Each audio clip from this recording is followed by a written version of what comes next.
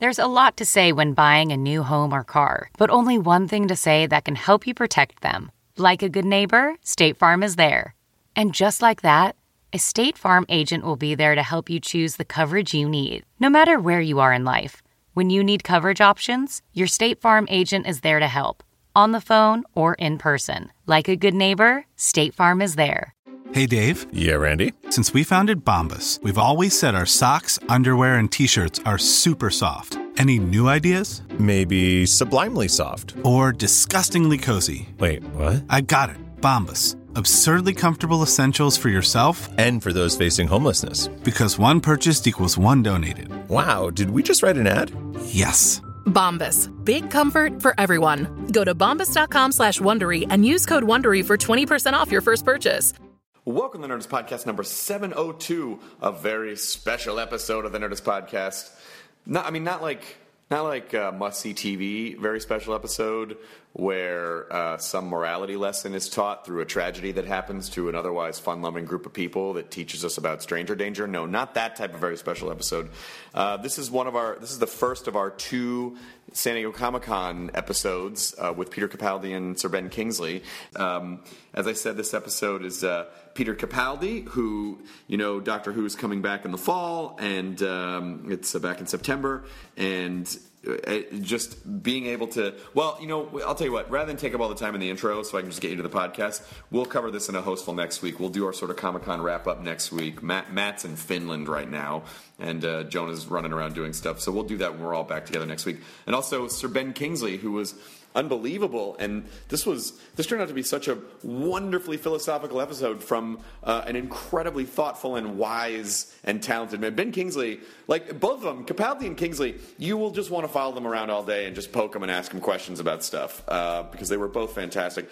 Sir Ben is promoting Selfless, which is in theaters now, which also stars Ryan Reynolds, who was also rad if you saw the Deadpool trailer, which destroyed. We'll talk about that next week. And listen to this episode of the Nerds Podcast right now. There's a Quement section at the end, and I think it came together really nicely. I was so happy with the way both episodes of the podcast turned out. The fans were great, and the guests were phenomenal, and the shows were super fun. So we realized this was our 5th year of doing podcasts at San Diego Comic-Con, so hopefully we will continue to do them. Thank you for being part of the tradition, and here's the Nerds Podcast number 702 with Sir Ben Kingsley and Peter Capaldi. Now entering Nerdist.com.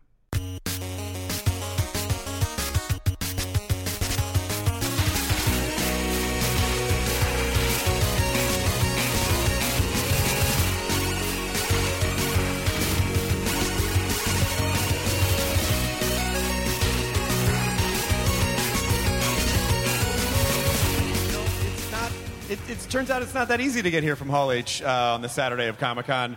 You'd think it would just be it's just right over there. But no. So welcome. Thank you for your patience. I literally just ran off stage on the Fox panel, and we had every superhero. It was all, yeah, that's how I like it. That's fair. You're just back there. When I come on stage, their mics go just a little bit What was down. the big announcement? Well, first of all, they showed a bunch of everything. We saw footage from Victor Frankenstein. We saw footage from the Maze Runner. I heard the Deadpool shit looked good. Deadpool, the audience loved Deadpool so much, they jumped to their feet and demanded to see it again. And even though they were like, we're running long on time, I was like, well, fuck it, I have a microphone, play it again. It looks so good. People went bananas, and the X-Men Apocalypse looks incredible. And so it's just like all of this huge panel of X-Men. And so at the very end, which I just posted on the way over here, I took a picture of Wolverine, Fantastic Four, X-Men Apocalypse, and Deadpool all came out. And Channing Tatum was there as Gambit, and then Stan Lee. So I got all of them in one picture. So that was pretty epic. All right. It looks like we're ready to go, Chris. I am so... thank you for letting me come out late. I'm not trying to be It's okay. We were really running out of steam. What? We did go to a Listen to Matt and Jonah and their new podcast, Running Out of Steam. I am so honored that this man has agreed to do our podcast. He is raising the bar for us. Would you please help me welcome to the stage Sir Ben Kingsley? Thank you. I mean...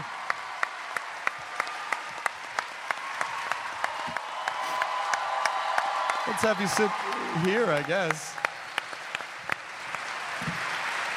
Oh my gosh. My first question is, how did we get you? I was invited. How many Comic-Cons have you been to? I think this is number 2. This is your second Comic-Con. What was the one you were here for first? I can't remember. Okay. What was it? Yes, it was. For Box Thank Trolls. you. Yes, Oh, it was. fantastic. Why'd you have your publicist sit in the back? It is Comic-Con. I figured someone in the audience would probably know that information. I think probably why I didn't immediately remember is that in Box Trolls, I'm not physically in the film. It's just my voice. Yeah. So, would you like to hear my Box Trolls? Yes, please. Does that make you feel a bit frightened? What was your very first acting job? What was the very first thing that you ever did? Golly, I might have been at school. Yeah? It was an American play called... Yeah, Tennessee Williams. Now, see if I get another year on the author of the play. Thornton Wilder. Yes. And the play was called Our Town. Of course. And I played Cy Crowell, the newspaper boy. And as the newspaper boy, you said, I think this is it. I think this is the profession. I think I felt that sort of, tingle of power. Yeah. As I threw the newspaper across the stage. Yeah. Is there any of that? I mean, do you really, when you're doing theater, and obviously here, there's 1,200 people here, and there is an addictive quality to it. There's nothing, I mean, you can do, of course you've done some of the greatest films in the history of cinema, but there must be nothing like a live theater experience. Honestly, if I think of theater, if I were a painter, I would describe theatre as a landscape painting. Yeah. And now I'm a cinema actor. It's portrait painting. I just concentrate and focus on the portrait of that individual, and I really love it. I haven't been on stage for 18 years now. Oh, wow. And before that, there was about an 18-year gap. I very, very rarely do theatre now. It was a good play. It was Waiting for Godot, sorry, as you say, by Samuel Beckett. Waiting for Godot. Yep, that's the one. That's the one. Keep coming in with those, please. Waiting for Godot, our town. Yeah, it's wonderful. That's all I got. Just those two. I mean, what part of England did you grow up in? North of England, Yorkshire. And then tremendous pudding up there. And then keep throwing it. Tremendous. Thank you. And then I moved to across the range of hills called the Pennines, and I moved to Lancashire. Went to Manchester Grammar School. Nothing. That was right. Not one old Mancunian in the audience. I'm surprised. Last year it was all that was here, and then this year I guess they feel like they saw it, so they didn't show up this time. But I mean, when did it occur to you, at what time did it occur to you that this is something that you could do, this is something that you could do as a profession, or did it ever? Could do, I'm not so sure. But I was compelled to... No, I haven't finished yet. I was compelled to become an actor when I was very, very young, maybe 6 or 7. And I went to the local cinema, and I saw a most beautiful film called Never Take No for an Answer. It was about a little Italian boy, and all he had in the world, he was an orphan, all he was left with was his donkey, and he was like the village taxi, the village haulage company. Him and his donkey were adored by the village, the Italian village. The donkey became very sick, and again, it's all the little boy had.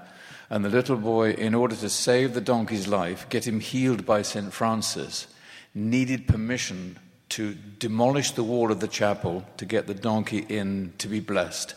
And priest after Monsignor after Cardinal refused to knock the wall down. So he breaks into the Vatican, gets to the Pope, and all you see is the wonderful hand going bang on the papal seal, handing the boy it's really intensely moving, handing the boy the letter of approval. And the last scene in the film is the little boy who looked exactly like me as a 7-year-old. We could have been twins.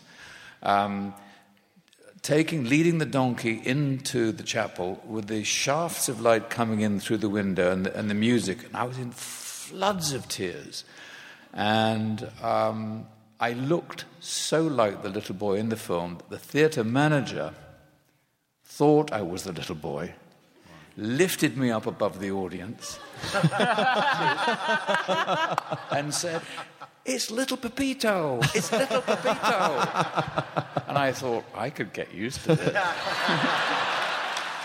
And that's when you stole the identity of the real Ben Kingsley. That's right. So it was just your average religious donkey heist movie. That's right. Have you gone back to watch it? You know, I told this story to one of my heroes, Martin Scorsese, when we were working on Hugo, and he and I exchanged early memories of cinema, and he himself remembers seeing the same film, and in my trailer the next day on my trailer worktop was a copy of the film. Oh, wow. So I can watch the DVD now. And I had the same feelings when I watched it as a 7-year-old, and I had the same feelings watching it again. Very moving, very sweet film. What happened to the actor who played Pepito? I don't know. I don't think he grew up to... I stole his identity. Nothing happened to him. It's a ruthless business. It is, you know. You just gotta get to the top, baby. But Comic-Con is all about fandom, and I think you probably get a sense of that when you're here. Mm-hmm. And so, who are there people that still, make you nervous to meet or fan out to meet? Because everyone, no matter what level, being backstage at Hall H, no matter how famous or successful people are, you still see them go, "Oh my God, that's so-and-so. Oh my God, that's so-and-so." I mean, do you still get those moments? I was working opposite, as close to me as you are now, Anthony Hopkins, and I nearly stopped breathing. We had this fantastic scene together in a film called Autobahn, which will come out soon. And there I was, opposite Tony. He was acting with me. I can't breathe. There's no air going in and out, and I can't breathe. I've got to say something soon, so I better say something quickly. So I said it, it came out. Like that. Tony Hopkins. It's not a bad Tony Hopkins right there. He might have been feeling the same thing about you, though. Maybe. It was a little bit like doing that across the table. You guys had a night off? Sorry? You're both knights, aren't you? You're both sirs. Yes. Do you guys talk about that? Is there you meeting where you guys get together around a table? Maybe the round table? Like a round table? Yeah.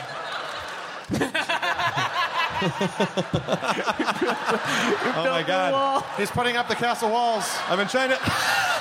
We're going to have to storm it. Yeah. I told you the plan wasn't going to work. Oh. So Ben Kingsley does not appreciate the presence of your company. Way to blow it for me, Matt. Sorry, Jonah. We'll just hang out. Guess it's back to the pub to figure out another plan.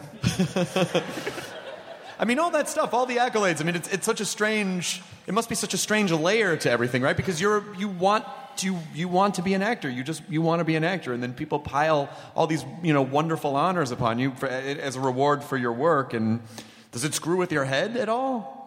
I'm completely detached from that side of the career. I am so privileged to be a storyteller. I honestly believe that storytelling is healing. I honestly believe that it's absolutely central to our survival as human beings. And I'm deeply privileged to be a storyteller. The rest makes it simpler sometimes to get my stories across. Helps me reach an audience in a way that's huge and uncluttered and beautiful. I remember many instances where strangers have approached me. The first one was very clear, but I won't particularly go into that story. But a similar story happened when I was in a big shopping mall in LA. And an Iranian family, this is after the House of Sand and Fog, and an Iranian family came towards me, and the girl, almost with tears in her eyes, said, "How did you know about our uncle?" Oh, wow. Which is beautiful. If you can reach out, I think that acting at its finest and storytelling is at its finest is when you have an opportunity to reach out to somebody and say, I know. It's very comforting. So how do you... And of course I love all the rest. I love show business. I love song and dance. I love craziness. But at the center of it, I think, is something really special. And how do you get to that without being aware of what you're doing? And when you know that there's this bigger idea in your head of, I want to reach out and talk to people and share stories with them, how do you get that out of the way and just do the job? I think when you face to face with your colleagues, with your actors, and they're totally enthused by the story, when you are aware of the responsibility of a storyteller, and in the hands of a great director with a wonderful script, you are locked into that moment, and it's the most extraordinary, private, sublime moment ever. Between action and cut, they are extraordinary moments. And all the rest recedes. And then when you are portraying people who exist or have existed in the world, how much more preparation is there, or do you prefer that to actually just sort of building a character from the ground up? I mean, it's a tremendous amount of responsibility, particularly with some of the roles that you've had. Yeah, I try and bring a genuine pattern of human behavior to everybody I play, so that whether I haven't played a she yet, but fingers crossed, whether he is from history or fiction, I have to make him credible. I mean, the guy I played, who reminded this lovely girl of her Iranian uncle, was a piece of fiction. But he was such a pure example of his group that he could have, he felt very real to me. Yeah. So the historical responsibility is there when there are... In fact, recently I did portray a man who came onto the film set. And he was an extraordinary man. And I was playing him as he was being liberated from Mauthausen concentration camp. The man's name is Simon Wiesenthal. He was the greatest Nazi hunter in the world. And I met Simon in Vienna. We had lunch together in Vienna. And then later on we were filming in Budapest, and we recreated Mauthausen concentration camp.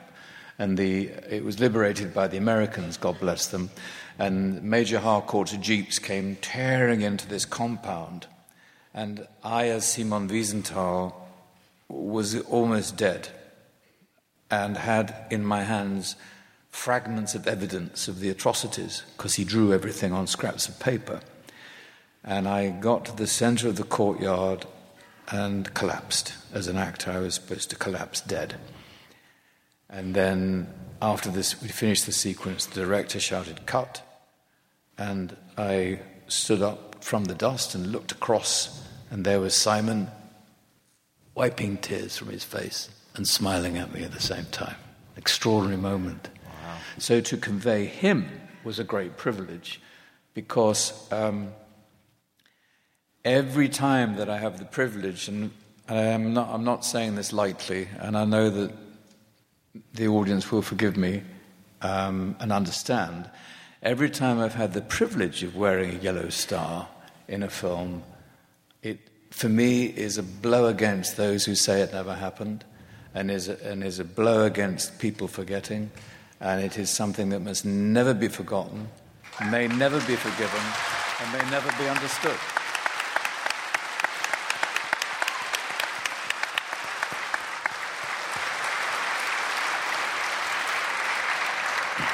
how do you personally know when you're getting it right? I'm always puzzled. Like, acting to me is such a foreign language because it seems like you can do a version of, I think I'm acting right now, but maybe I'm not supposed to feel like I'm doing anything. Or so, what aligns in you that makes you feel like this is what I'm supposed to be doing? Gosh, that's a very good question. I think it's a total letting go. It's an odd balance between doing precisely what you need to do to tell the story, and then letting go of it's a very difficult question to answer. Sure. No. It's a tightrope. It's letting go of the ego, if you like, which for an actor is extremely difficult to do. And then being at one with your fellow actor and with the moment. When I watch movies that I've been in, maybe in a 90-minute movie, maybe there are 45 seconds of me where I say, now you've let go. Really? Oh, tiny fragments. So are there films which people watch and they consider like, this is one of the great pieces of cinema, and they see your performance, they go, you were so, and in your head you're going, I don't think I nailed it. Is that happening? Are you aware afterwards? Do you? Well, I certainly have been to. I've visited friends backstage when they've been in a play. Yeah. My most recent visit to the theatre, by the way, was to see Elephant Man with Bradley Cooper and Patricia Clarkson. They were extraordinary. But I have been backstage and my son, Ferdinand, he's a great actor. And I went backstage to congratulate him on Man and Superman, which starred Ralph Fiennes in the West End of London. And I said, Ferdy, you're crushing his ribs and hugging him and thanking him. He said, I don't know, it wasn't that great tonight, Dad. And I thought, nobody knows. Only you are measuring yourself, and even you don't know. Even the actor himself or herself doesn't really know. It's a very odd process. It's a very odd dance. Yeah, because I feel like part of what makes you a performer is a bit of an ego. Of course, it's a bit of an ego. There's a draw to it. It's a strange thing to do what performers do.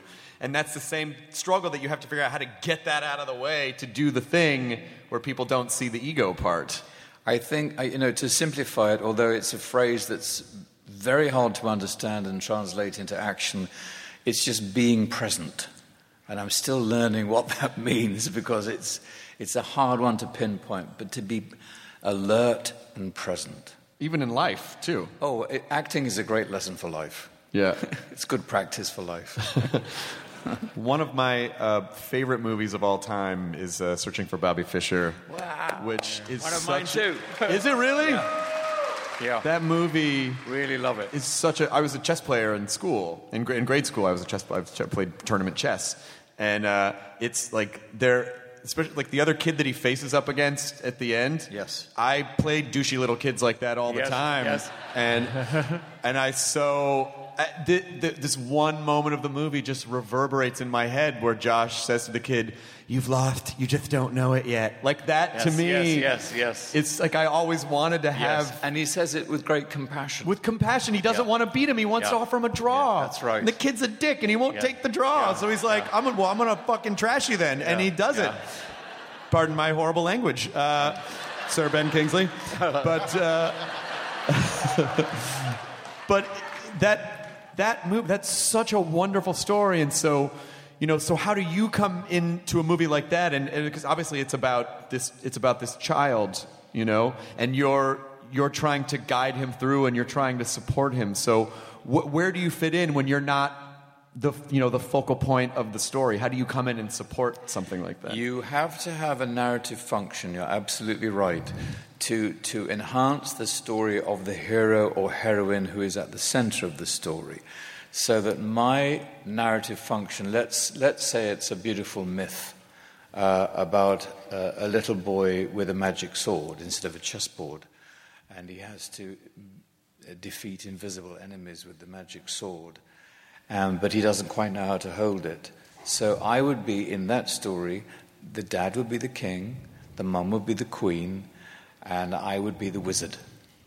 And I would be the wizard who teaches him how to see through the maze and see through clearly. It's like when I knock the chess pieces off the chessboard and say, "Look deep, Josh." And also one of the because I like to have a fragment of information in my back pocket as an actor, so I can always refer to it, and it focuses me and centers me. And when I saw the film in its completion, I realized that my favorite moment in the film is not one of my moments. I'm not even on the screen, but it did become the driving force behind the film, and it's when Joe Mantegna says to the teacher in the classroom, and I always choke up when I hear him say it, "My son will be better at this than you will ever be at anything in your entire life." And I think, there's a dad. Yeah. There's a dad. And you're connecting with that as a father? I'm connecting with that as a son who never had a father like that. Yeah.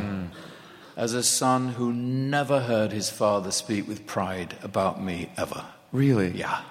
And so I realized that there was a vacuum in me that needed to be filled. And sometimes I think that as well as hopefully helping my audience to comprehend life, I'm also filling in some empty spaces so that when I hear that line spoken by a great father, I then think, well, the great patriarchal figures that I've played, Simon Wiesenthal, Isaac Stern, Otto Frank, Mahatma Gandhi, these are all dads in a way. Searching for Bobby Fischer, Bruce Pandolfini, he was a father figure. So in a sense, I've invented a dad inside me that fathers me and then also presents a dad to the audience. It's the kind of ideal father that I would have wished for, but he never quite got there. Yeah, and when my dad had the same experience with his dad. My grandfather was kind of a jerk to my dad, but he, rather than re-expressing that, went the opposite direction and made sure that I knew I was loved all the time. Well, that's what I do, yes. And so, was that a conscious decision in your life where when I have a son someday, I'm going to make sure that this is not repeat again? I think you have to break. There are family demons, family patterns that can be handed down like a disease from generation to generation, and sometimes it's extremely hard to break old patterns. Because you don't know they're happening. No, you don't. They creep up on you. Yeah. But yes, I am a dad, and my children know that they're loved by me. Well, then you made it right. Like you were able to make it right. So far, so good. And when you look back at it's interesting to hear you say that there was this, sort of unseen connection point for all these roles that you're taking, that you probably maybe weren't even consciously aware of until... I don't think I was, you're right. Yeah. So around when did you start to realize, oh, okay, there seems to be a pattern here? I think having conversations like this revealed to me a pattern, because I don't really look back. I'm not very reflective, but when I have a chance to take down the wall. Yep. We're back in, Matt. The plan worked. When I have a chance to reflect in company and publicly, I do see patterns, but I'm not normally very reflective. Yeah. You're here, the movie you're promoting here is Selfless. Yes, which Ryan Reynolds is also in. Right. Who I just saw on the Deadpool panel. And so, yes, of course, please. So what was it about this movie that made you want to do it? Do you hope to be rich enough one day to buy a younger body? Because you know that's what we all hope for. That's what we all hope for, is like people are constantly borrowing against future happiness, and you make unhealthy decisions when you're young, so you're like, fuck that older guy, let him deal with it, and you just keep hoping, you cross your fingers, we're like, come on, science! Come on, science! There's going to be a pill. Well, every year I'm on the Comic-Con floor, the 3D printing gets better and better. So how much responsibility do you think you have? Philosophically, how much responsibility do you think we have with science? Do you think this is something that we should be toying with? If we can conceive it, why shouldn't we consume it? Or do you feel like, you know what, maybe everyone has their time and that's it? I think the latter. I think that all the great expressions that have come out of us as humans, monumental expressions and smaller, more intimate expressions, love and the building of the pyramids are related. Love and the Taj Mahal are related. These extraordinary expressions, but they are expressions of mortality. And I think it's quite beautiful how we race against time to try and complete our journey. And I'm wondering if some magic wand, told me, well, there actually isn't an end to the journey, I think a lot of my drive would go. Sure. It would disappear, because I think there's something beautiful about and it's an odd thing to say, but I think there's something beautiful about mortality. However, Tarsem Singh and his film Selfless. Tarsem Singh is obviously of Indian origin, and a lot of the Indian philosophy is related to reincarnation. And he has made a film as a director of Indian origin about reincarnation. And I've found that fascinating, and that's really what drew me to the project. That in fact, in the film, I think Ryan will agree that the gift of immortality poses terrible challenges and problems, and you yearn for that mortality, I think. Do you feel like are there many more stories that are swirling around in your head that you want? Are there things that you haven't done yet? You're like, oh, I've done this and this and this, but there's that still. Well, I have a huge respect for the military, and I've never portrayed a man in uniform who has to take enormous decisions. And I'm developing that. I'm hoping I'll have an opportunity to do that. I also love being surprised. I was completely surprised by Sexy Beast when I read the script. Right, of course. Completely. And I opened the first couple of pages, and I realized, there he is. There's the guy. This is my next. That's exactly what I need to do right now. I love being surprised. Also love working with first-time directors. Jonathan Glazer, his first feature. House of Sand and Fog, Vadim Perelman, his first feature. Extraordinary. Why do you like working with first-time directors? Because it's very exciting being with someone taking their first steps who don't know the rules and therefore don't know the limits. And, very paternal. Very paternal. Very paternal. Is there anything you can tell us about the thing that you did with Anthony Hopkins? Are you allowed to say anything about that? You said that was coming out soon. Yeah. Again, if I can turn it into a sort of fairy story myth. Please. I think you're in the right place for that, actually. Right crowd. Are there dragons? In a sense, yes. Okay, good. There is. It all takes place in and around automobiles on the German freeway, the Autobahn. The young hero is in love with a girl who's dying, and he has broken free of crime. So the young hero, in order to save the girl's life, has to go back into hell, and then re-emerge from hell to save her life. And there are two demons in hell, one played by Anthony Hopkins, one played by me. Tony's more the bringer of darkness, and I am the bringer of light. I am a gangster. I'm a Turkish gangster. I'm a drug addict. I keep a brothel. I keep whores and racehorses. But you're totally against studding out the racehorses for some weird reason. We can't do that.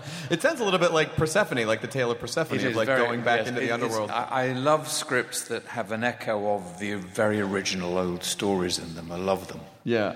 And then finally, do you have in our social media rich age, where we are constantly communicating with one another, we are constantly telling each other how we feel about things, even when we didn't ask, do you have advice for people? Do you have some wisdom about just dealing with negativity, like dealing with negative influences, and when people say things? I mean, are you good with that stuff now? Do you have a place where you go, you're like, it doesn't fucking matter, or are you able? Was it something that you overcame? Do you have some wisdom for that for everyone?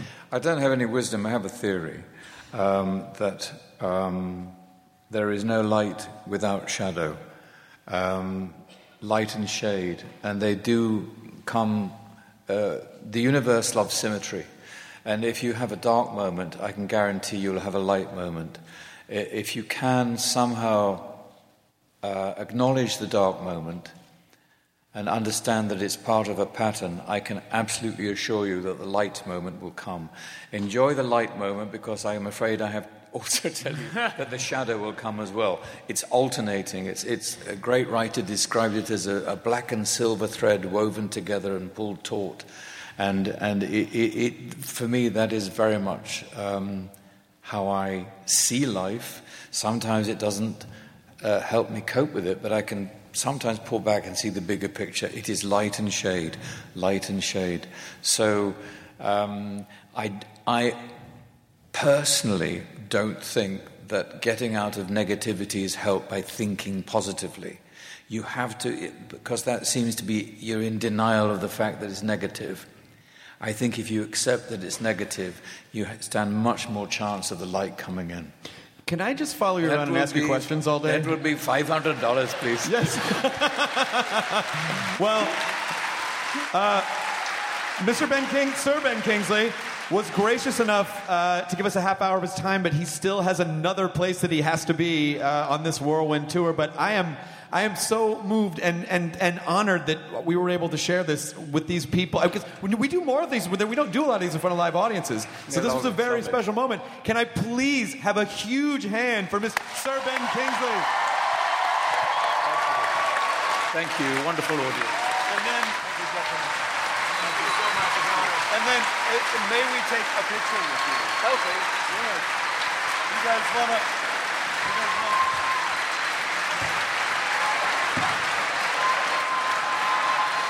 Thank you so much.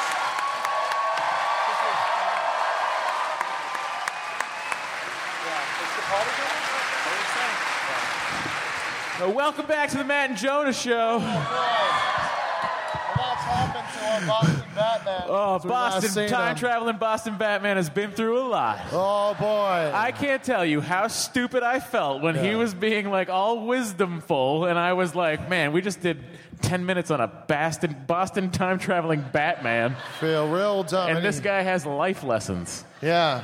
Man, he really iced you out with that water bridge. It was so funny. That was funny to me. That was fine. I'll sit back and watch you. You're awesome. No, I'm not saying it was, but you seem pretty defensive. You're like, it's fine. I don't care. I didn't give a shit. Whatever. I didn't worry about it at all. I didn't think anything of it. I'm not going to kill myself later. Yeah.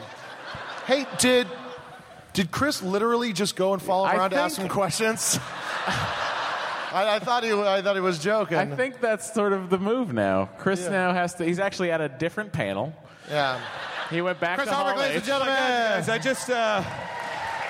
I just hosted another panel. It was amazing. Oh my God! Who was there this time? No, so we have this guest book. We have our guest book. Oh yeah. Chewy. Yeah, we have the Chewbacca, we call it, and it was Jennifer Morrison's idea. Jennifer Morrison, from Once Upon a Time, when she came on, I had been sent this book. And I said, I don't know what to do with it. And she was like, you should just have everyone sign it that's been on the podcast. And I was like, oh, my God. And then we can give it away to charity. And so this book has, and yesterday at the Star Wars panel, the last signature in the book is Harrison Ford. Oh, shit.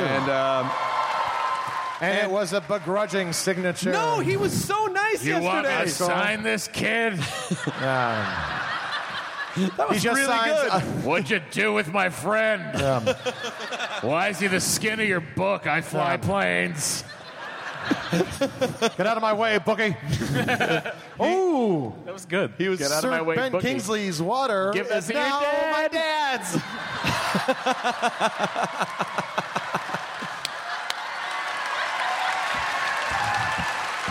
Put it next to the tissue of Sir Paul McCartney. He's gonna slip that in his pocket. So I went back to ask Sir Ben to sign the book, and so he signed the book. Did he put it on Harrison's page and did like the Ender's Game page? No, I didn't do that. But and then also and Peter Mayhew signed it too, even though he wasn't on the podcast. We're like, you have to have Peter Mayhew sign the Chewbacca book. Yeah, So you do. I got shoved in a car with him to get out of Hall H. I was just there with Peter Mayhew and his wife and their friend. And Oh she my was God. like, we love The Walking Dead. I'm like, this Peter fucking Mayhew. Like, I was... And he was really funny. She was like, you should ask him to sign your book. And he was like, Peter's not up here at the moment. And I said, well, I'll just set this book here if Peter shows up. And he's like, I'll ask him. And then he signed it. Who was up there? Everything's fine, Mrs. Torrance. I'm very honored to bring out our next guest because I've gotten to do a few things with him, and you never know when the new guy takes over if he's gonna, maybe he's like, this is just a job. But I can tell you, having spent quite a bit of time with this gentleman, he is lovely and every bit as much of a fan as you are. I am honored to welcome the 12th Doctor, Peter Capaldi.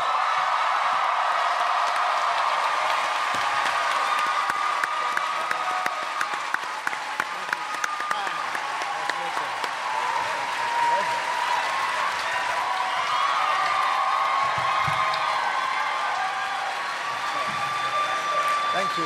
Thank you very much. Welcome.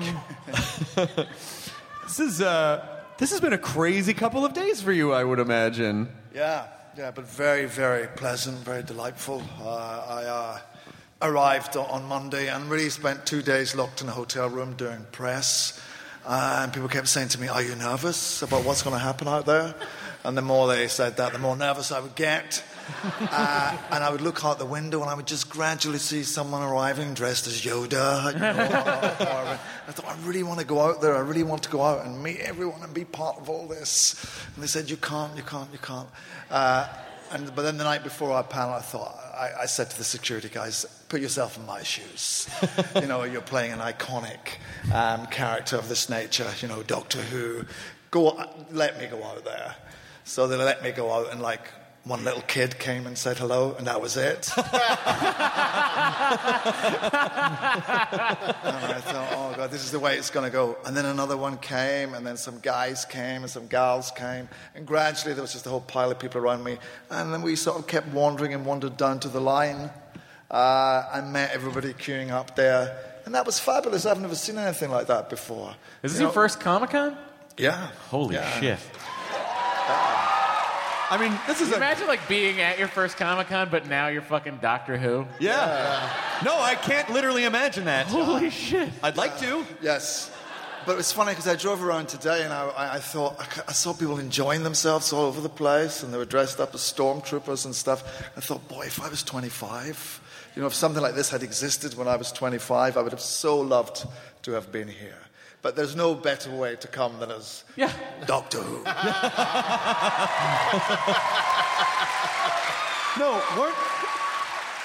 I think I'm positive I'm right about this.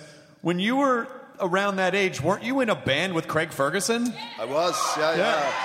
Craig was the drummer.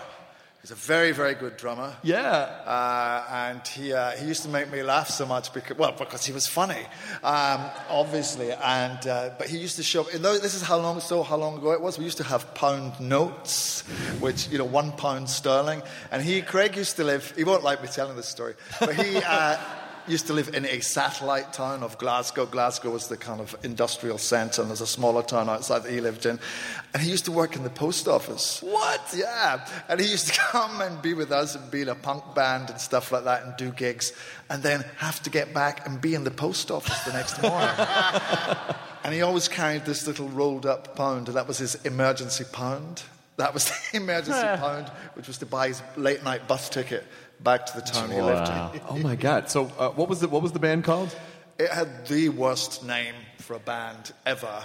It was called the Dream Boys. Yeah, I mean, okay, hang on. Peter Capaldi, I have to tell you that, like, you're set up to this. It's not going to be that bad of a name, I'm thinking. And then you lay down the Dream Boys, and I'm like, fuck, he's right. That's a terrible name. But it was a punk band, right? It was, yeah, but we thought we were sort of slightly Kafkaesque and strange, and we were evoking nightmares, not really thinking we were evoking, like, the Chippendales, who were yet to come, who were yet to arrive. Oh my God! What were some of the Dream Boys songs? Well, this is we were so kind of steeped in sort of B-movie culture. I had a song called The Outer Limits, which I remember had the line, which I was very proud of. We were not very musical or very successful, mainly because of my lyric writing. And I remember there was a line in that I was very proud of, which was, I didn't have the patience to live with those mutations. It's a good line. That's a good line. Yeah. Have you guys ever... You must have done Ferguson's show when he was in the Late Late Show, right? Yeah. Did you guys play again together at that point? Did you even talk about playing together? No, we didn't, but he said to me, when he said, do you mind, Peter, he said, when you come on, do you mind if I tell everyone that we dropped acid together? I said, well, I suppose that would be all right, because that's what young people did at that time when we were very young in Glasgow. So he did that, and there was a rather eggy moment like this one, and we moved on. But I think people assume, just the idea of like, we're going to go do acid with the Dream Boys. What? Come on, that tempts you. That's a good night out. What ultimately broke up the band? The Dream Men came in. Dream Boys to Men? I think we were pretty terrible, really. Everybody else we knew became successful, and we didn't. And we thought, well, this is not really going to work for us. And we all got interested. We got very interested in comedy and acting and all that sort of stuff. So we sort of drifted off into those different areas. Yeah. And then were your first jobs comedy jobs? Is that where you went first? Yes. Yeah. My first real job, I was incredibly lucky, was I was in a movie called Local Hero, which had Burt Lancaster in it. Wow. So I suddenly found myself moving from being with Craig and his emergency pound to standing on a beach with Burt Lancaster. And his emergency 20-pound now. Yeah. Talking about Humphrey Bogart and Marilyn Monroe, and I thought, this is how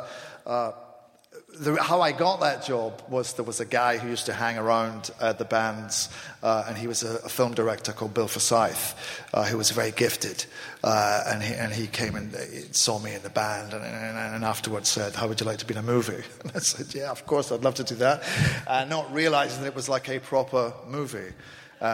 And I was thinking, maybe he's going to cast me as, I don't know, like a sort of Scottish Thomas Jerome Newton and the Man Who Fell to Earth or something. But no, it was just as a geek. It was a geeky guy. But what an incredible break that was. And I thought, this is fate telling me this is what I should pursue. And it was a wonderful experience. I mean, I watched the live stream of when they announced you as the Doctor. Like it was like a papal ceremony almost. It was pretty weird. I mean, the thing is, that's not really my comfort zone. Really, I'm an actor. That's what I'm used to. I'm used to acting with the camera and not being, in show business.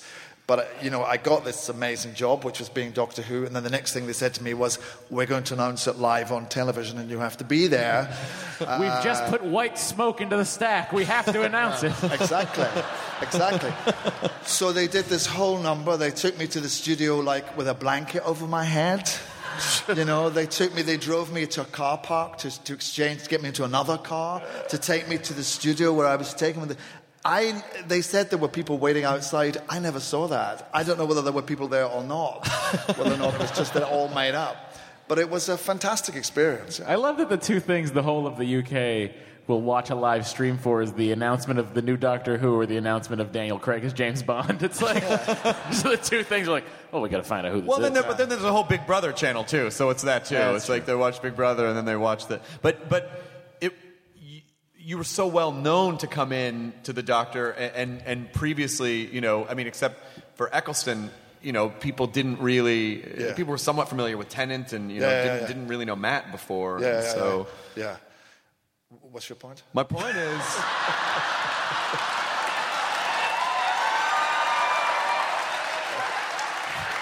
I'm sorry. I've just been. No. I just saw in his eyes. I've just been doing interviews all day today, and so many times I've got sort of lost in time and space. You set off, trying to say something, and you can't remember what the question is, and I just saw that look in your eyes there. No, do you know what it is?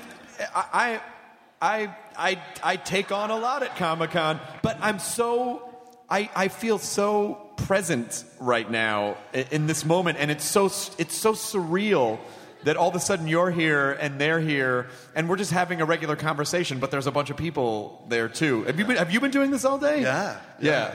But you're the busiest man at Comic-Con. I get much stuff. No, you are. It's great.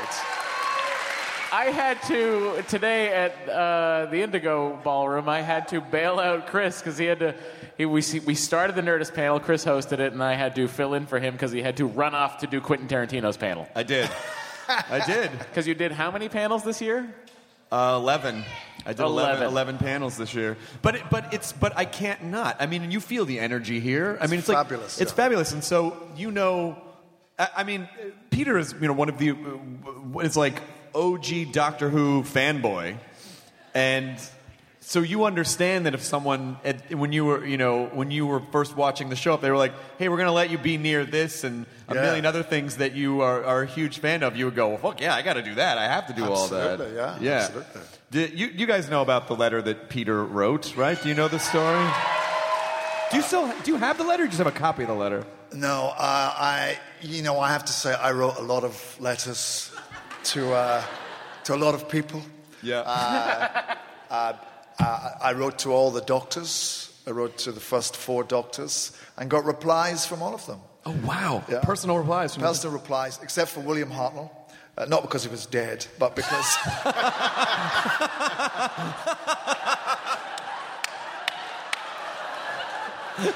This is going to sound bad, but because he wasn't very well. Sure. But his wife replied to me. That's somehow sweeter. Yeah, and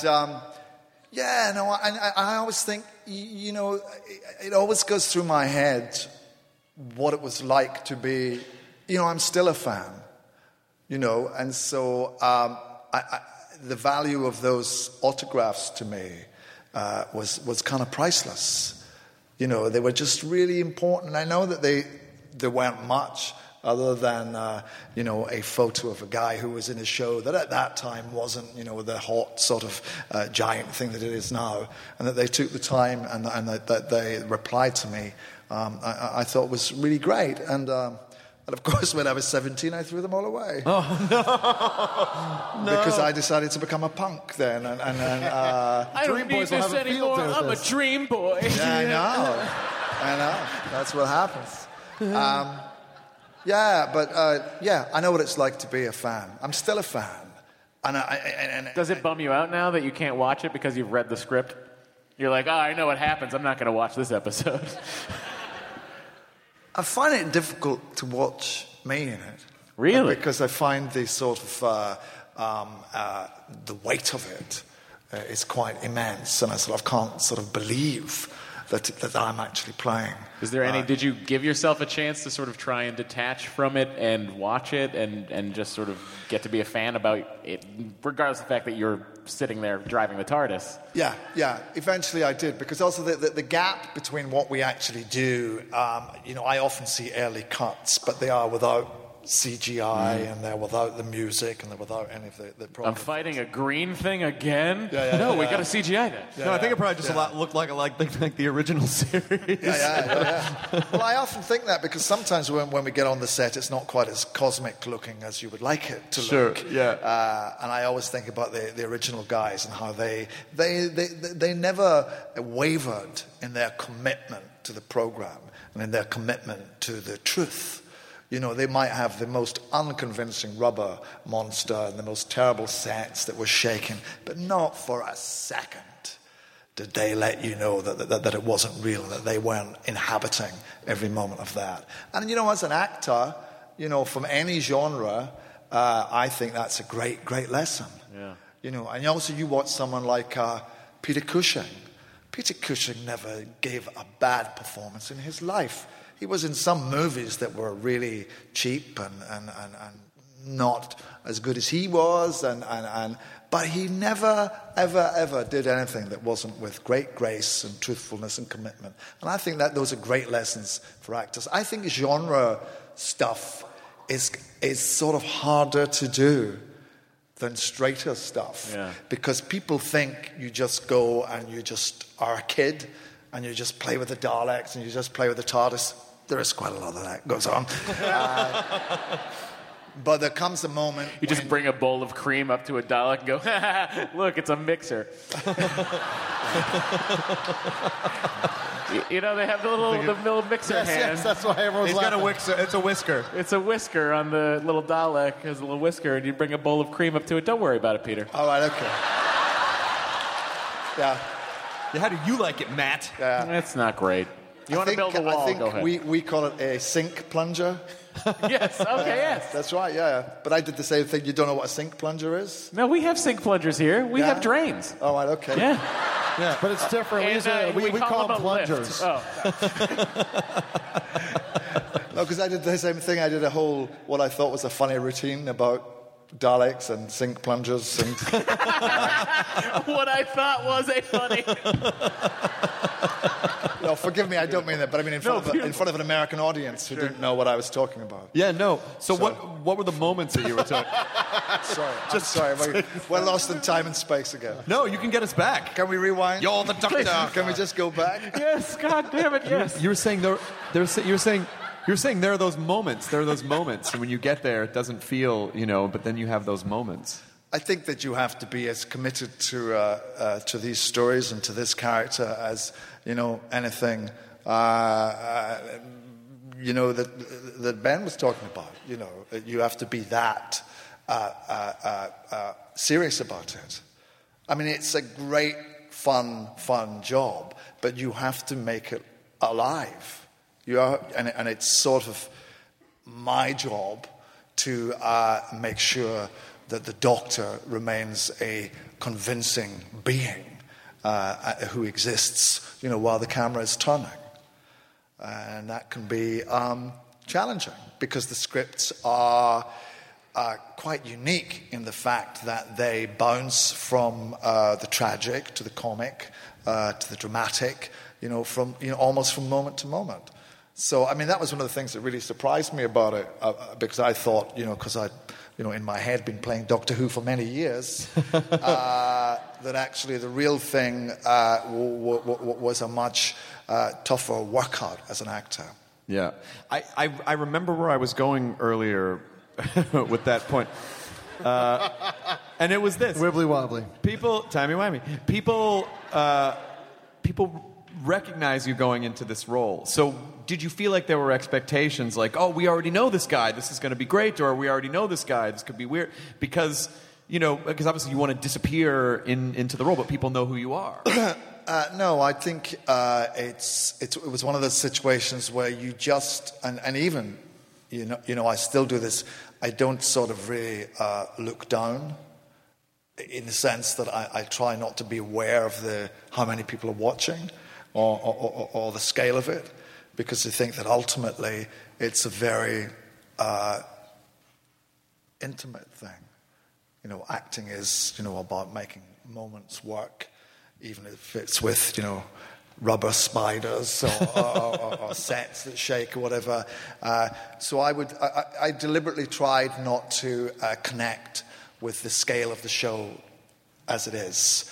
I just thought I've got to play this character that I love and that I felt a strong bond with. I mean, I think that was one of the useful things about being a fan, was that obviously I knew the history of the show and the canon and all that stuff, but that I had my own very deep bond with the character, which doesn't leave me and stays with me on the set and helps me, in moments of trouble. And somehow, somewhere, you sort of find the Doctor.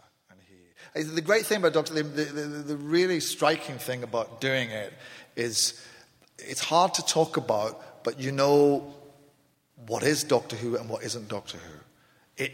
He tells you, the program tells you what works and what doesn't. And it's very clear when something is Doctor Who or isn't.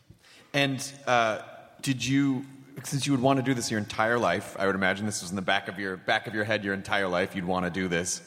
What was the most surprising thing to you about it? Because things are never always what you think they're going to be when you actually get in the position, right? Or did it fulfill everything? Well, I didn't wake up every day as an adult actor saying, it's another miserable day of not being Doctor Who. Matt Smith again! I didn't, I spent... You had a sad daily calendar you ripped off. That's still not Doctor Who. And that's why I'm never going to go to the ball. Diary, July 31st, right. Still not Doctor Who. That's right. In World War Z, you played Who Doctor. The clue was right there. That's right. Yeah, but no, I've been around for like 30 years acting, and not being Doctor Who, and I had been in Doctor Who, so I sort of Fires of Pompeii, right? Yeah, so I sort of thought that was my as close as I would get to it, and I loved that and enjoyed that. And David was fabulous, and it was wonderful to work with him. Karen Gillan was in that too. That's right. Yeah. I've forgotten the question. What was the question? Sorry. Not because it wasn't a great question. No, I appreciate that. It was just because I've done 200 interviews today. I tell you, this is so relaxing. It's so nice to be here. Just to have a conversation. Yeah, and not to have fun.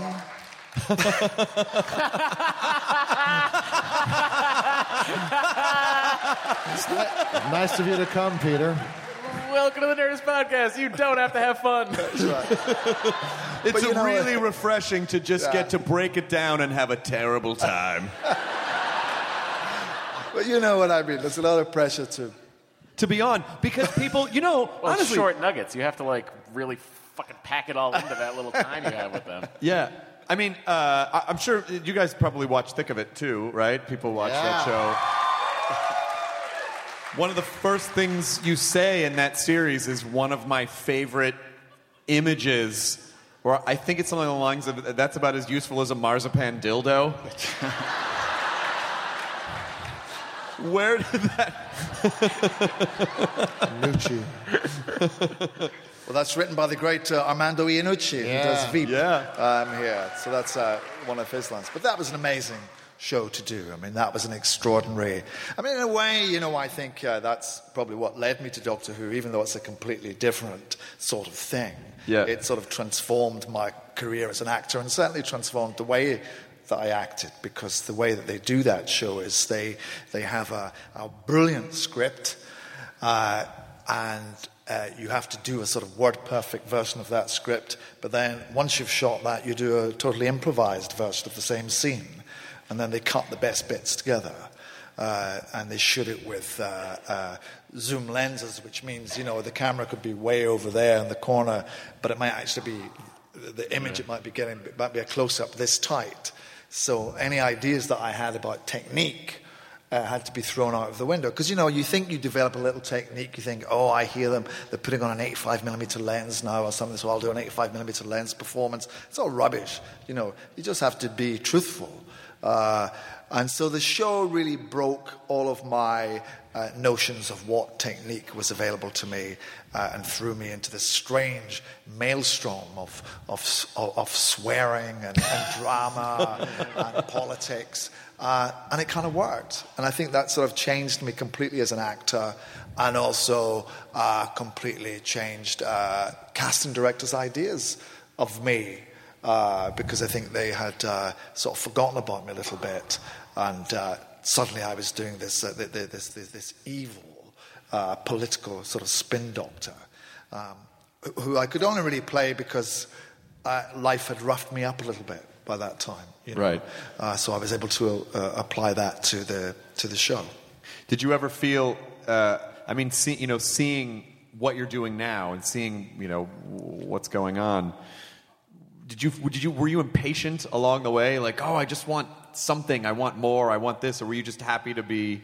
What do you mean out of my career? Yeah, just working pretty regularly. Or did you ever feel like was think of it a type of a show? You're like, finally, shit, yes, this is what I've been wanting. Yeah, it sort of exploded. It was, the most exciting thing about it was you'd be in a room with all of these hugely talented people, with these writers and performers who were, you daren't tell a gag because they would have calculated the punchline. As soon as you said 3 guys, they got the punchline. Right. So the level of wit just in the rehearsal room was terrifying. And then the actual process of shooting was one that, we would the takes would be like 15 or 20 minutes long. And Amanda would just keep making us work and work and work and work. And he never liked us to relax. He never liked us to rehearse. He would just put us into the situation. And that was a very radical way of working. But to be working with such talented people was the great joy of it. I really believe in talent.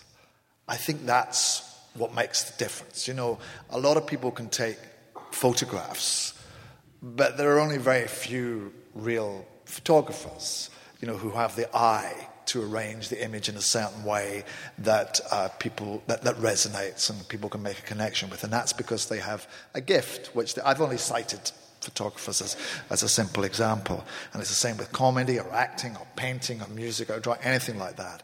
It's having talented people around that makes the difference. And that's why it's so important that talent should be encouraged.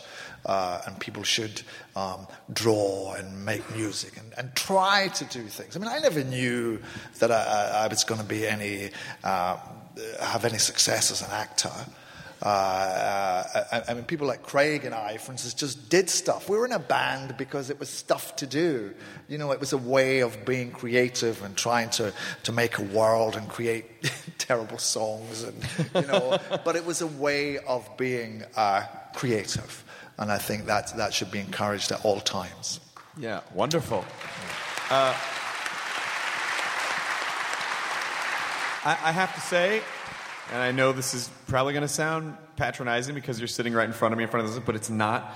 I absolutely love you as the Doctor. I really do. And I say this every time. And it's the same sort of bittersweet thing that we all go through as Doctor Who fans, where you fall in love with one, and then they leave you, and it's hard, and you cry for a couple days, and then the new guy, you're a little like, it's like if you lose a pet. They make you watch it too. Like they make you watch him. They make you watch it. You witness it. It's not like they're like, Sean Connery, you're going to turn into Roger Moore now, but we're not going to see it. And then they shoot it. Yeah. There's no scene of Sean Connery going, I don't want to go, There's no scene of that. Connery would be, I can't fucking wait to leave. Fuck this, fuck all you. But then you very quickly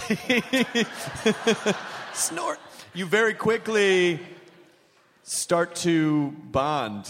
And I bonded with yours very fast. There's such the show took such a wonderfully dark turn, and I feel like your doctor he's ferocious and he's almost seems like he's trying to work out who the fuck he is and what's going on. It's like he almost seems angry. It's like, I don't fuck, like. Yeah, I think he is. But that's really kind of you to say. I really appreciate that.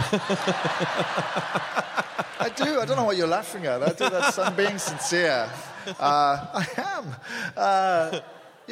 I think he is. The great thing about the Doctor is, I think, when he regenerates, he doesn't know who he is. And I absolutely love what Matt did. I loved the way that he was a young guy with this strange old wise head on his shoulders. And David had this fabulous sort of romantic quality about him, and really made the Doctor an accessible person while still being an alien. And he was brilliant. And Chris Eccleston, I'm not going to go through them all, but I think it's really important to talk about those, what they did, because I'm only here because of them, because they made the show successful. And Chris Eccleston, came to it when nobody knew whether it was going to be successful. And Chris Eccleston is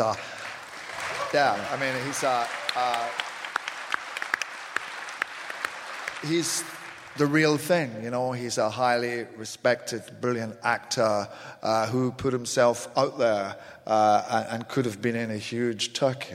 Of course. But in fact, he brought Doctor Who back to life. So he deserves to be thanked for that. Again, I've forgotten the question. It doesn't matter. Everything you say does it matter? Great. Yeah. I was lucky enough to, after our panel a couple days ago, it was a couple days ago, right? What year is it? 1955. Oh. 1955. But we're just referencing Back to the Future. Don't worry about it. Is that a thing? That's Back to the Future. All right. Okay. It's another. One of. But I was lucky enough to. I got to have dinner with you guys, and so for me it's very hard to, because I want to be normal around you guys, but obviously I'm a fan, and so it's hard for me to contain that. And I was fortunate enough I got to talk to Stephen Moffat for like an hour and a half about Doctor Who, and you think, oh, he's not going to want to talk about this. He talks about this all the time, and he kept letting the conversation go, and sort of connected to what you said about the doctors that came before you, bless you, or science, whatever your belief system might be.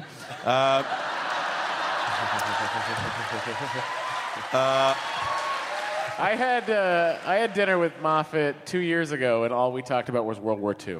Oh, you're talking about World War II? We talked about The Prisoner, and we talked about Doctor Who.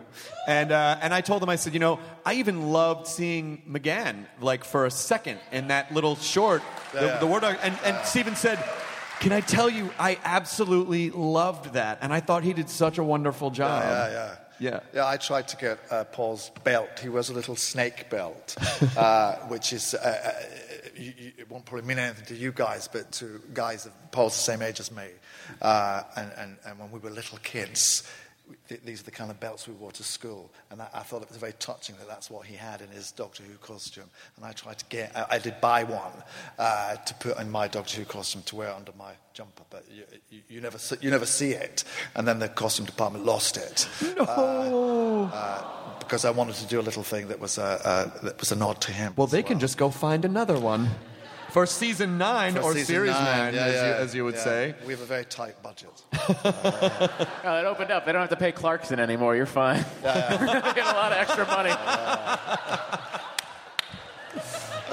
So just, my apologies, because I know you've answered this a million times today, and you've been so gracious to be here. I know we have to let you go in a second, and we have to let you guys go because we have a second show.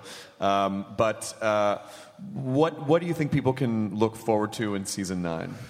I think it's a big, adventurous season. I think Clara and the Doctor have sort of got into a groove where they realize just how lucky they are to be together and to have the whole of time and space available to them. So they go charging out there, throwing themselves in danger's way and being quite reckless. It's got a sort of cinematic sweep to it. Visually, it looks brilliant. And I think 2,500 years of age, I think the doctors realized that life is short,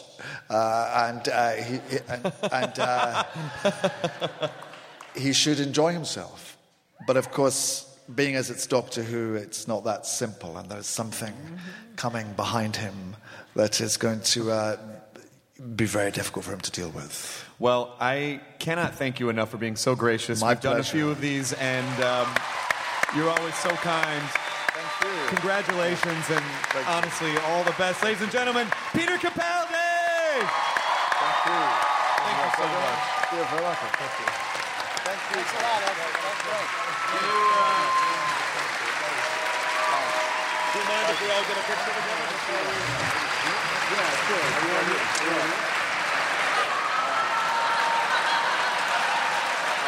Thank you so much. I really appreciate it. Peter Capaldi! And... Ooh. Oh, and Ashley, would you please ask Peter Capaldi to sign the Chewbacca book?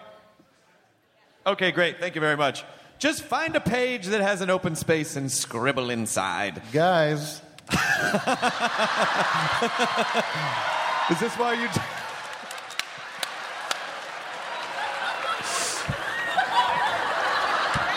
Oh, man. Jonah's going to talk to B.D. Wong and merge them.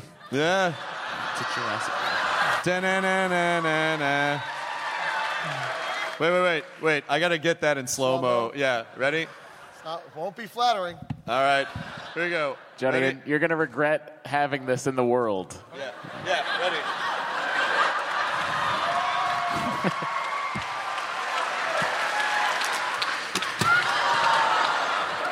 Great, thank you. I'm glad we did that. I am. I'm very glad. So, as I said, there is a second show, but I feel like this wouldn't be. By the way, how was the Meltdown show? It was a lot of fun. We had a good time. I heard Steve Young dropped by. Yeah, I did a sketch with Steve Young. It was a good time. It was really fun. Thomas Middleditch came and did it. It was a good way to let people know that the Meltdown is a show on Comedy Central at 12:30 a.m. on Tuesday nights, technically Wednesday morning. Nice. Slid it in.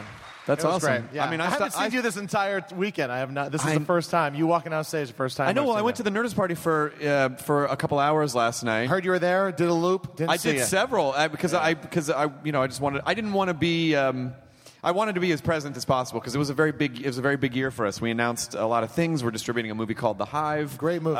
Which is really cool. Which you saw and you're friends with the guys, and we also.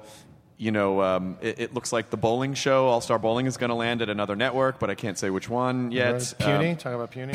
Puny. I don't know if you guys are familiar with Puny, but Puny is an animation house that's run by our friend Shaddy, who was on the podcast a couple years ago.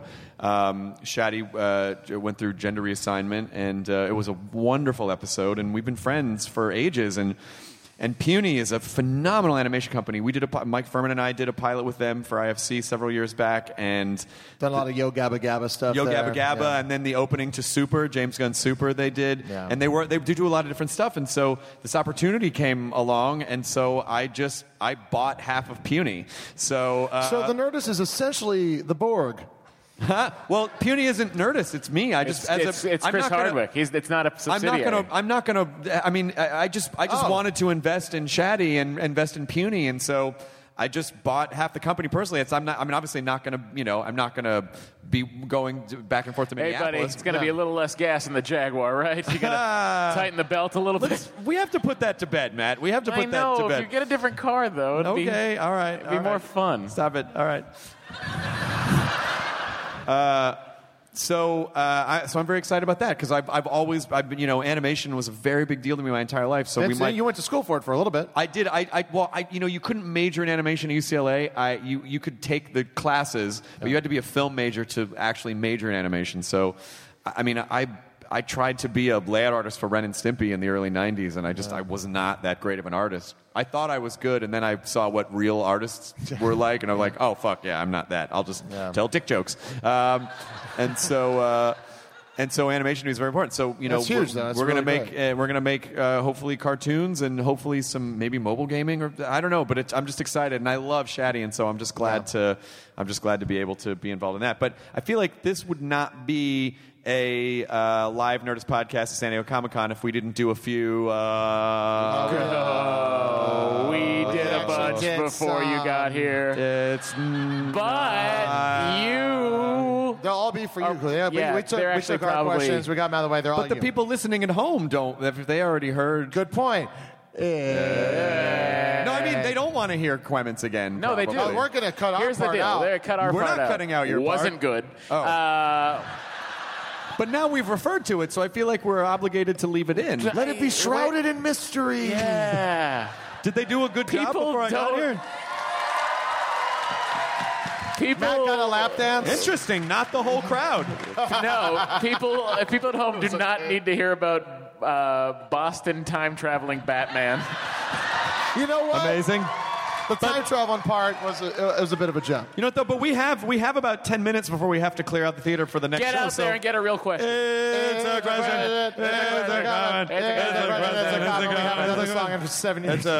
I see this young man has a question. Lights on. Nope. Okay, I'm kidding. It was Illuminate. Yes.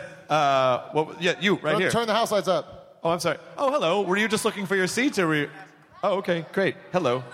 Given one of them a wonderful lap dance earlier, wearing my 10th Doctor dress. That is really. I mean, I have a semi. Now you're being real jealous. That guy gave Matt a lap 10th dance. Doctor dress. I'm sorry I said that as I'm squatting over you, ma'am. I just realized where I was. And I'm just facing this way, and no wonder you're clutching your purse like this. I apologize profusely. Yes, sir. So the punchline is, I'm a perfect 10. Yes! Oh, genius! I can't believe I missed that. I like that. Thank you, sir. What is your name? More of a comment or a comment. I just want to say thank you for getting me through. There was a tough time last year, and it really meant a lot to me. This and Doctor Who and the Pro U podcast. I wanted to give you each individualized gifts, but there are so many of you, so I got you these. If you can give. Well, there's just 3 of us, really. Well, he also said the Pro U, which is Toby and Katie and Kyle and everyone. And the rest. No. Oh, yes. You are pretty fucking awesome. That is all. Oh, that's awesome. They're just little messages that say, hey, you're pretty fucking awesome. And I feel like we can give these out to people as well. Oh, thank you. Anyone you deem equally as awesome as yourself. Thank you so much. It's so nice to meet you. I'm going to give you one to take away. All right. So like how that works. Yes, sir. Chris, for coffee. My name is Graham. I come from the same area as Peter Capaldi. Kentucky? I'm kidding. Swish. His little... Listen, thank you very much for the life advice you're putting in your podcasts. Ben Kingsley talked about the curse of immortality. At 19, I died in that satellite town Peter Capaldi spoke of, Cumbernauld. First of all, you look amazing. Really? Yeah. It was a bad day. Bad things happened. You see the bumps on my forehead? Not really, yeah, but I see a little bit of them. That's yeah. fractured skull. Jesus. It was actually a factory Craig Ferguson worked in at one point as well. But so he's responsible. Sort of, yeah.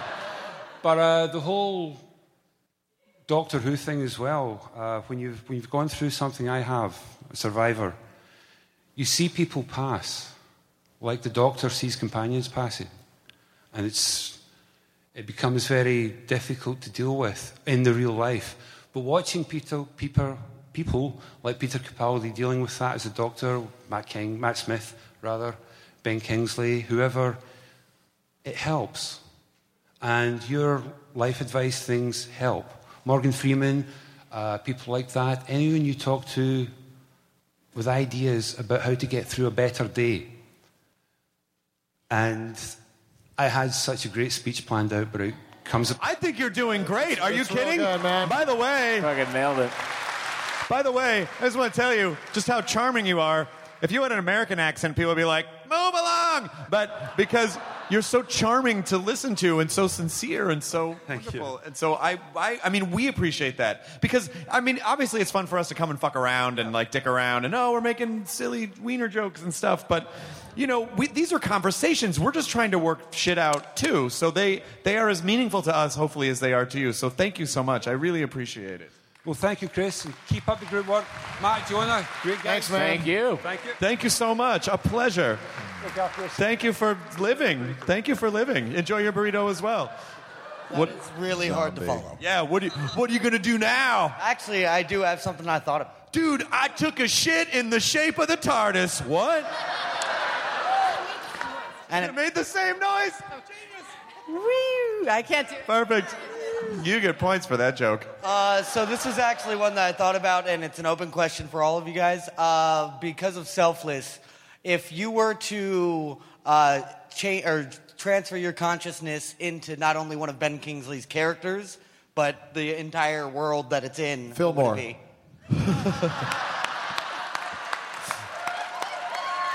Beautiful callback to something Chris didn't see. Yeah, sorry. I'm so in the dark. Just giant smile on his face, but like dead in the eyes. He's like, See, now we're going to have to leave your parts in because that callback's not going to make any sense I think otherwise. here's how I think we should do it. Those listening right now, if you stay tuned, you'll hear the first part of the show. Because that way we don't have to like bother the people who don't give a shit about us. I think you're not giving yourself enough credit. I think you're not giving yourself like enough a Quentin credit. Tarantino movie. Yeah. What is this? So it's a little bit of a shameless plug. You guys put our game on your websites, Ghostbusters game, and we just got some new figs, and I wanted to bring them for you so you can have them. Oh my God, it's an Ecto, and it's a Stay Puft Marshmallow Man. Stay Puft and cool stuff. And two, Jonah, you played tabletop, you played Epic Spell Wars, and you were Faye Ticklebottom the Enchanted. Faye Ticklebottom, that's right. The whole time I'm just hearing it in my voice. Would you mind doing the voice again? I'm trying to remember what I did. My voice is so thrashed. It's like, oh, it's Faye Ticklebottom. I'm so sorry. That's just Ed Grimley, isn't it? Yeah. Yep. You know, I was in the moment, and now I'm not. And I'm sorry. Okay, you know it was what? beautiful, Rewatch the episode. I bet it's great. Yeah. Thanks. Thank you so much for bringing these. I really appreciate it. Hello, what's your name? Hi, Melanie. Hey, Melanie, what's your question? I really love The Nerdist Way, the book, and I just wanted to say for all of you guys, for no one who's read the book, FYI, pick it up, it's awesome. Fucking do it. Yeah. So for those who haven't read it, if each of you had a tip to give to everyone for following their dreams and finding their success, what would you tell them really quick? You know, the simplest answer that I feel like we always keep coming back to on this show is just doing it. Like, there's no magic. Like, no one comes out with shoots a gun in there and goes, boom, go! Like, you just have to make the decision. You have to make the decision. I heard someone say once that, I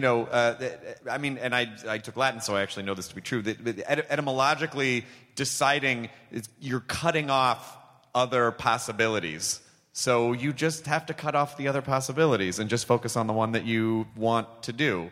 And then you just keep doing it until it fucking works. And if it doesn't work right away, you learn what went wrong and you figure it out. And then sooner or later, it's not like there's a magical point where you're like, I just made it across like me being here and doing all these panels, it's not like I think I'm qualified to do the Star Wars panel. Like, I was just there, and all of a sudden it fucking happened, and it was as weird to me as it was to anyone that I was up there, and it just was the sum total of a lot of decisions that I made that were hopefully in the direction of things that I wanted. So I think that's the best advice that I can give, if that's helpful. Ditto. It is. And right now, I really want to take a selfie. So can I? Okay. We can't start a whole line, but you're so sweet that yeah. All right, good. Thank you. And we'll just get through these last few people, and then hello. Name's Steven. Anybody else was here last night for the show? I was. Yeah. Well, you told this incredible story about how you're scared of heights. Yes. I am too, so I sympathize with you. About how you got up this hill and with your girlfriend and you were afraid about letting her know. Oh, yeah. Boy, yeah. And you told this immaculate story how you got up there and you made it to the top. But you left one thing out. What? How the hell did you get back down? I do have an answer for you. Helicopter. Yep. We where we were driving once you drove up this mountain, we were at a different elevation, so we didn't have to go back down. Back down's no, it's pretty fucking scary, actually. Yeah, I'm still terrified that someday Lydia's going to go, let's just drive up the one, which to me, the one is a treacherous stretch of road. It's awful. When you're getting, right before, when you were in between, San Luis Obispo and San Francisco. And Big Sur. And it's just like you're a fucking mountain goat. Yeah, in you really a car. are. And you hear these stories where they're like, oh yeah, a chunk of the road just broke off. Yeah. And it's fucking terrifying. Yeah, so I didn't actually have to get back down. So. Is that worth a selfie? Okay, sure. Yeah, I'll do that. There are just signs warning you on the one that part of the road may fall from beneath you. May fall. That's all right. What is your name? Leslie. What's your question? Actually, my best friends and I have something for Matt Mara. You do? What is it? It is a poster, and it's called Line by Line, and the artist did 007, but it's made out of the whole entire script from Skyfall. What? Oh, shit. that's really cool. This is amazing. Look at that. Oh, shit. That is fucking awesome.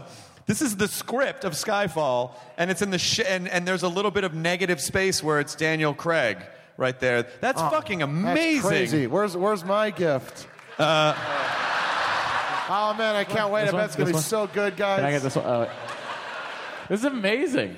Interior, turkey, Bond, Ronson's we were trying down. to find something for you. We didn't know what to get you. But you figured it out. I did. Yeah. But I was wondering if you think you ask such great questions because you've been in therapy for so long. I don't know if I ask great questions. I just ask curious questions, and I have been in therapy for a long time, and I feel like therapy's good. Even if you don't feel like and it's nothing to be ashamed of. Even if you don't feel like, there's nothing wrong with me. It's so good to have someone that you can talk to once a week without fear of judgment, where you can just say, you need to get that out. It's like exercise. It's like physical exercise. You need to do that. You need to clear out the brain pipes, and that's a great way to do it. So it's very important. Yes. Thank you for Holly. Thank you very much for being there. I really appreciate it. This is amazing, by the way. I'm still reading it. It's the whole thing. Yeah, that's Matt's whole night right there. So I need to ask you a favor. Please. So I'm doing a scavenger hunt. Yes? And I need you to say these lines, if you can. And I need to get you on video. Okay. I don't know what I'm about to read. I could be committing something horrible to video right now. And furthermore, fuck all the babies in the world. No, what? I knew it. Okay, you ready? Did you want Flash in the video? I am Chris Hardwick, and I just won Karma 10,000 points in the Wikia Scavenger Hunt. Oh, wait, can you turn it back on? Oh, you think you did it. I hope that worked out. I see a little video thing there. Yeah, I did it. Chris, one more time with feeling. Oh. That's the best episode of Buffy ever. What's more yeah, that's a good reference. Oh, you got it. Good. I was going to do a disclaimer and say, this does not actually count as 10,000 karma points. Here you go. Congratulations. I hope you win a thing. What are you going to win in the scavenger hunt? I think it's, I don't know. Okay, good. All right. I think maybe just time for one more question. I'm so sorry. What? I just want to say a quick thank you because listening to you and reading the book and everything, my friend and I, we started a podcast, been going 2.5 years, and we're closing in on 100 episodes. Nice. The Centennial Post-Apocalypse. Nice. Oh, you are very welcome. All right, thank you. Hi, I'm Chase, and I have a question for you. Well, I may have an answer. Will you please be my stepdad? How does your mom feel about that? I'm sure she's on board with it. I didn't say I was going to fuck everyone's moms. We did earlier. Okay, I kind of did a little bit. Chris, we're getting the light from the venue back here, so... All right. You better fuck his mom. Yes. Yes, thank you so much. Tell Mom I'll be home later. Stay off drugs, eat your peas. Keep your hands off your pecker all day long, son. You only get so many... What? Oh, yeah, you guys. Good to see you guys again. Thank you so much for coming. I just want to, again... I don't want to sound too schmaltzy. I don't want to sound. But the experience of being at Comic-Con every year, it is a lot of work, but it's also very meaningful to me because this is a safe zone for all of us. And being able to be part of the celebration and part of the fandom and getting to present things to you means the world to me. So I'm sorry I was scattered this week and late to some things, but I cannot thank you enough for coming out to the Nerdist Podcast Live tonight with Peter Capaldi, Sir Ben Kingsley, Jonah Ray, Chris Matt Hardwick, Myra. everybody. Enjoy your burrito! Now leaving Nerdist.com. Enjoy your burrito. Are you tired of dating assholes? Do you want a Prince Charming? If so, we're filming a reality show. Sign up here. 12 American women are flown over to the UK for a Bachelor-style reality dating show. There are so many questions about a show like this because it's so odd. These women have been told that they were going to be dating the world's most eligible bachelor, Prince Harry. What? Y'all playing with me, right? You can binge The Bachelor of Buckingham Palace exclusively on Wondery Plus. Join Wondery Plus in Apple Podcasts or the Wondery app.